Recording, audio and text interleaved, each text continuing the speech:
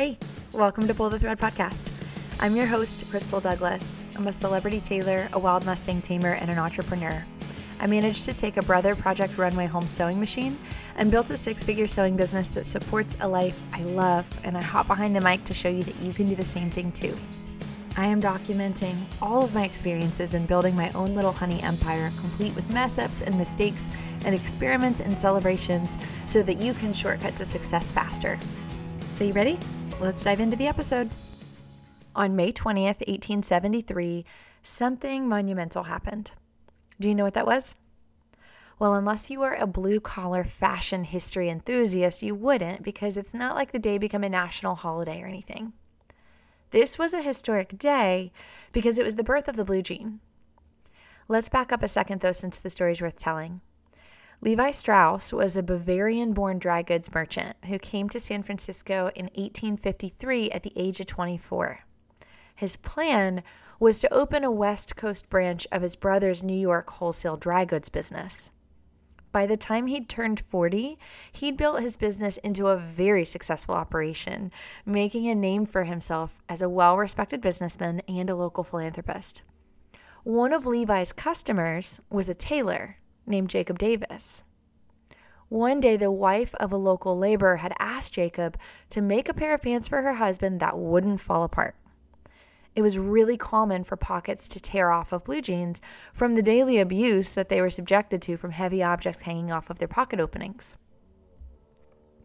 Jacob tried to think of a way to strengthen the trousers and had come up with the idea to put metal rivets at the points of strain, like pocket corners and the bases of the button fly.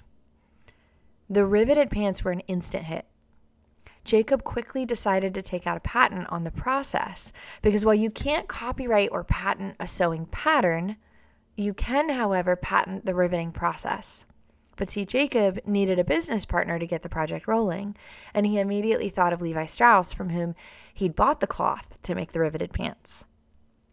Davis wrote a letter to Strauss to suggest that the two men hold the patent together.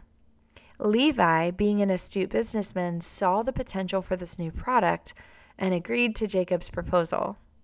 The two men received patent 139-121 from the U.S. Patent and Trademark Office on May 20th, 1873. And that was the day that Levi Strauss and Jacob Davis obtained the patent on the process of putting rivets in men's work pants for the very first time. Soon, the first riveted clothing was made and sold. Levi Strauss made their first jeans out of denim, which was the traditional fabric for men's workwear. Within a very short time, the jeans were a huge success, although we should note that they were not called jeans. They were called waist overalls, or overalls, until about 1960, when you baby boomers listening adopted the name jeans. Now, denim pants had been around as workwear for many years, but Levi's loves to claim ownership over the invention of the blue jeans simply because of the riveting process. If you own a pair of Levi's, you may look at them a bit differently now, knowing now that they're the intentional invention of two visionary immigrants who turned denim, thread, and little pieces of scrap metal into what has become the most popular apparel on earth. Imagine if Levi had decided it wasn't a good idea to sell the jeans as a product in his supply store. What if he told Jacob Davis to sell them elsewhere, solely because the jean wasn't exactly in his business plan? When we think of our businesses, we sometimes get tunnel vision surrounding the products that we've chosen to curate or the services that we've planned to offer. I know for me, my business has morphed slightly over the years and monumentally over the past year because of the pandemic, but as the brand I want to create has become more fleshed out, one thing has become clear. Expanding my offerings has 10x'd my business. At the moment, my brick and mortar business has 4 working divisions that all do sewing. It takes 7 different machines and 2,000 square feet to do so, and a minimum of 2 full-time employees to keep that running, but 4 in a perfect world. But at the top of 2020, I expanded into the digital space. See, I launched my online course called The Six-Figure Sewing Pattern as a response to the never-ending inbox of questions, with the common theme of those questions being like, how do I make money at sewing? This had instigated a year long of me building the course, and I joined a mastermind with Tony Robbins and my mentor to learn how to do so. And then the pandemic happened, and making sure my business stayed in business took 80 to 100 hours a week for nearly 2 years straight. And that was really hard, and I'm glad that it's behind me. But regardless, I wanted to relaunch out of beta for that online course and get moving on offering the course to people who knew how to sew but didn't know how to make money from it. In late 2020, I also launched a paper product called the Wardrobe Blueprint. It was totally just born out of stay-at-home orders. It's a sewing planner, and I'm still beyond proud of what I created because I personally sat with numerous others and can confidently say that mine's the best on the market across the board. But creating a paper product was not only an extension of the online brand I wanted to build, but it also acts as a first product purchase for people who are new to my content and business because of its price point. And finally, this past month, after months of finalizing the content and designing slides and arguing with hosting platforms and recording course content and editing that content and re-uploading it and letting it buffer for days, I got to relaunch my online course. I left the doors open for a full week. I published content. I sent emails and answered questions all day, every day for 8 days. The verdict? I gained 3 times the amount of students that I had expected. And between my service-based business that both creates products and offers sewing labor, which is now coming up on its 5-year anniversary, and my digital product business, I've spotted 3 rules that have consistently worked in helping me diversify my business and growing it well beyond what I'd ever expected. So I've told you enough stories on the value of diversifying your business and your offerings. I want to give you these 3 rules. You ready?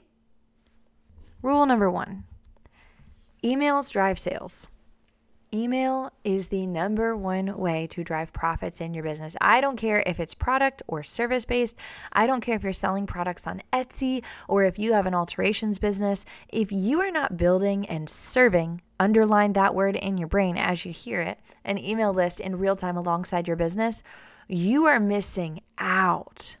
Did you know that the majority of Americans check their email within 3 minutes of waking up every single morning? Like, think about that. That is algorithm proof. There's no such thing as like having to scroll through all of the ads to reach your email. That's not this. Like, yeah, there are times when you shouldn't be blowing up somebody's inbox, but 2, there are optimal times for sending emails. And if you are not trying to curate an email list and offering your audience something just for the privilege of getting to pop into their inbox once a week or once every 2 weeks, you are absolutely missing out on sales completely. For instance, I have a pretty well-sized email list at this point. For me, my email list does not consist of people that need my sewing services. I've been able to use my email list to cultivate and grow other people just like me. Because see, somebody just like me doesn't need my services. They're other seamstresses. They're other business owners, okay? My business is already grown and established. So because the brand I wanted to create serves other designers and seamstresses and tailors, then my email list is providing an opportunity to expand the offerings beyond my brick and mortar business, Music City Sewing. See, my business itself, we've built that up to be busy enough. But as I've expanded into this online space, I realized that my ideal customer is more like me and less like the people that I've been serving for close to 5 years. So by using emails and creating an email list that I serve, I pop into the inbox of lots and lots of people every week on average and serve them. I have been given the privilege of getting to sell to them once or twice a year. Now, hear me out. Most marketing emails that you receive are freaking overwhelming because it's just a hard sell all the time. So take that with a grain of salt that I'm not encouraging you to develop an email list and blow people up over your offerings and your services and your sales and discounts and new products. I'm saying by creating a list that you serve relentlessly, you are allowing yourself to pivot should you need to, or to diversify your business should you come up with a new product that your ideal audience may completely love and adore. So my first tip for diversifying your business would be to create an email list, and create an email list with your dream client in mind, and find 10 ways to serve them just with tiny, tiny emails. It doesn't have to be crazy. I happen to be a long-winded person, so I started a podcast.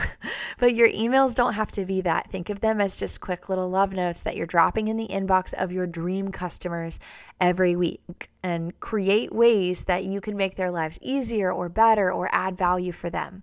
For example, if you're a dressmaker and you make custom dresses for people, then take all of the pain points and turn those into solutions in your emails, such as the secret to choosing the perfect fabric for your wedding dress, what your dressmaker wish you knew about sizing and measurements, the number one question you get as a couture designer.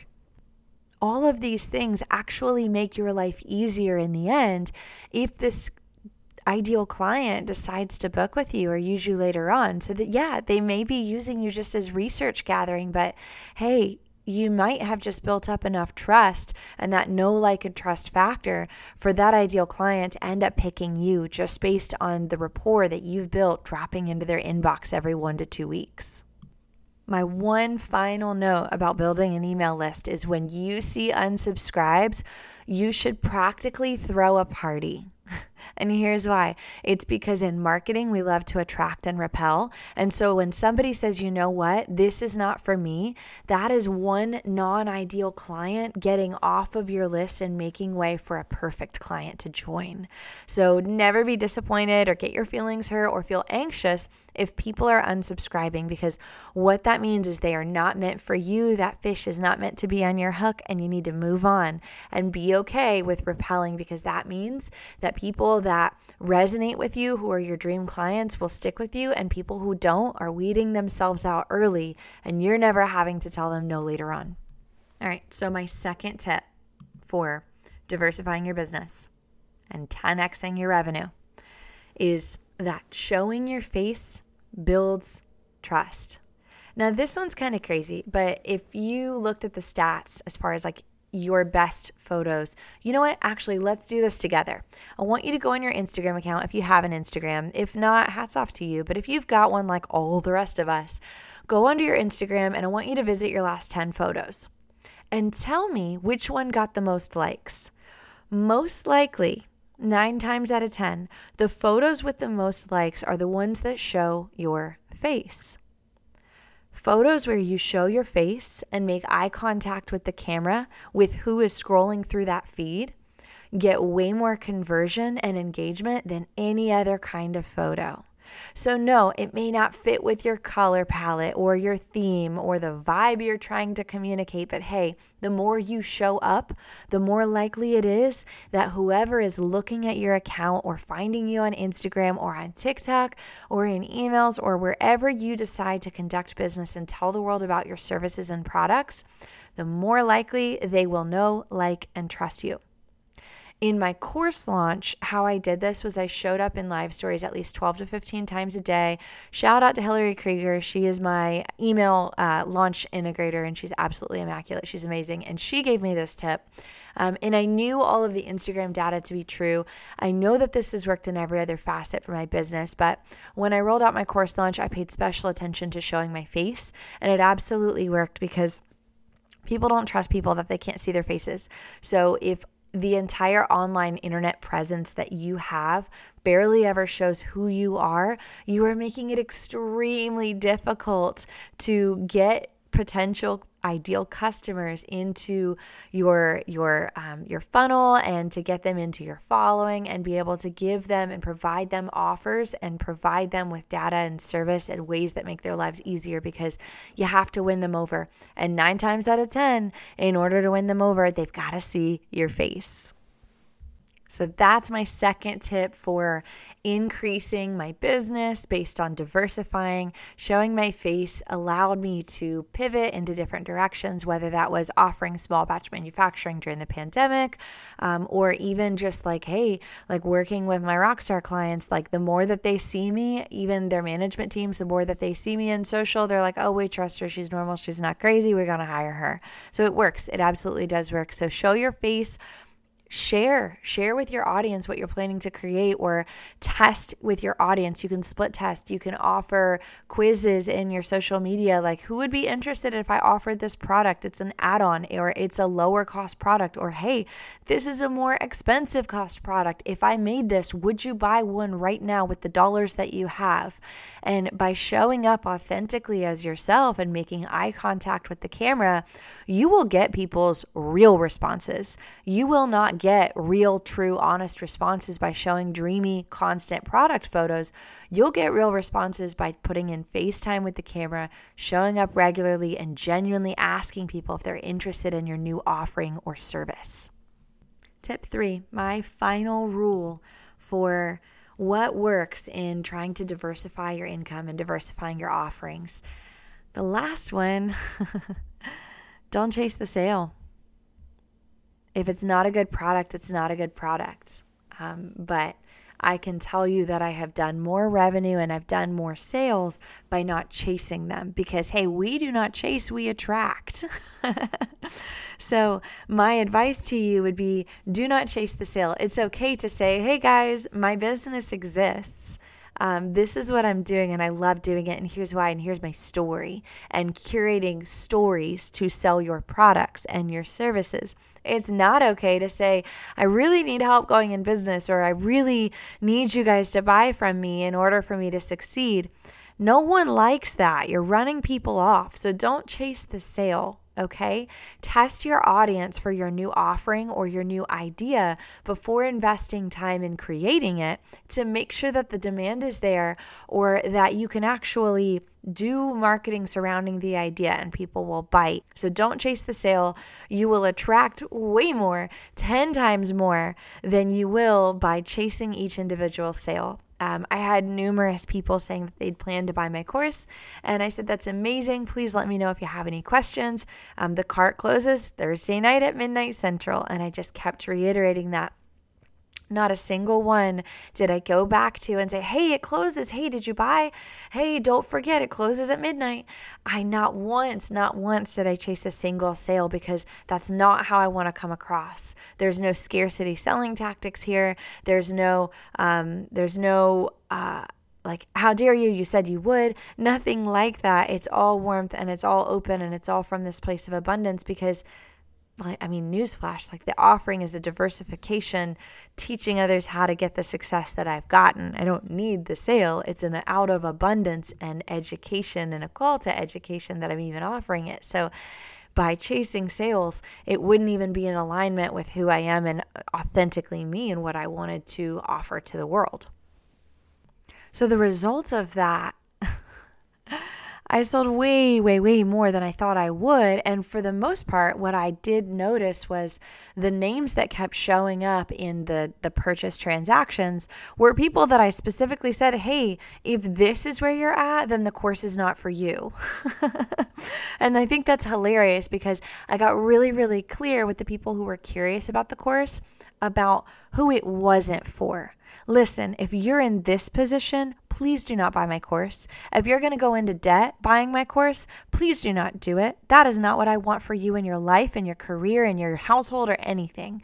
And so for me, what my decision-making factor was in terms of how I came across in my marketing was no. I want the best for you across the board. I want the best for you, so I want you in my course because I know you're going to benefit from it. But I want the best for you in your household, so I'm going to tell you don't buy it if it's going to put you out, if it's going to put you in a bad situation. And it's so funny, because that candor and that straightforward approach, people were like, "Oh my gosh, like you are who you say you are." And that built more trust, which brings me back to tip number 2. But being real and authentic with them, even if it would technically have cost me that sale if they were what I was saying, actually ended up building my business even further and allowing me to diversify even further. And the cool part about that is the more trust that I've built up in all of those conversations, the more I get to diversify my business even further. Like, I'm already building my next course idea based on all of the knowledge that I'm getting asked from a completely different audience. So yeah.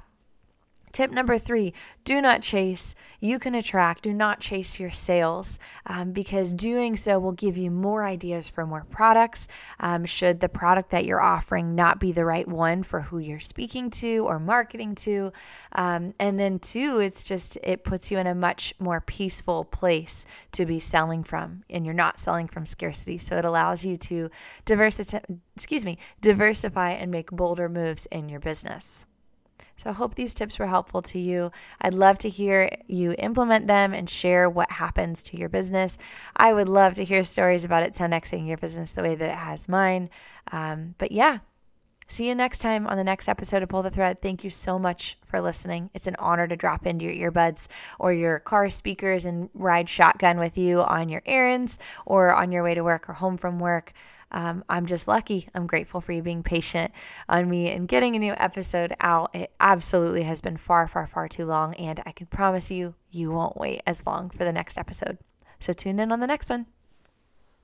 You've just finished an episode of Pull the Thread. It means the world to me that you landed here and hit play. If you got something out of this podcast, please hit that subscribe button, and if you're feeling mega generous, leave a review.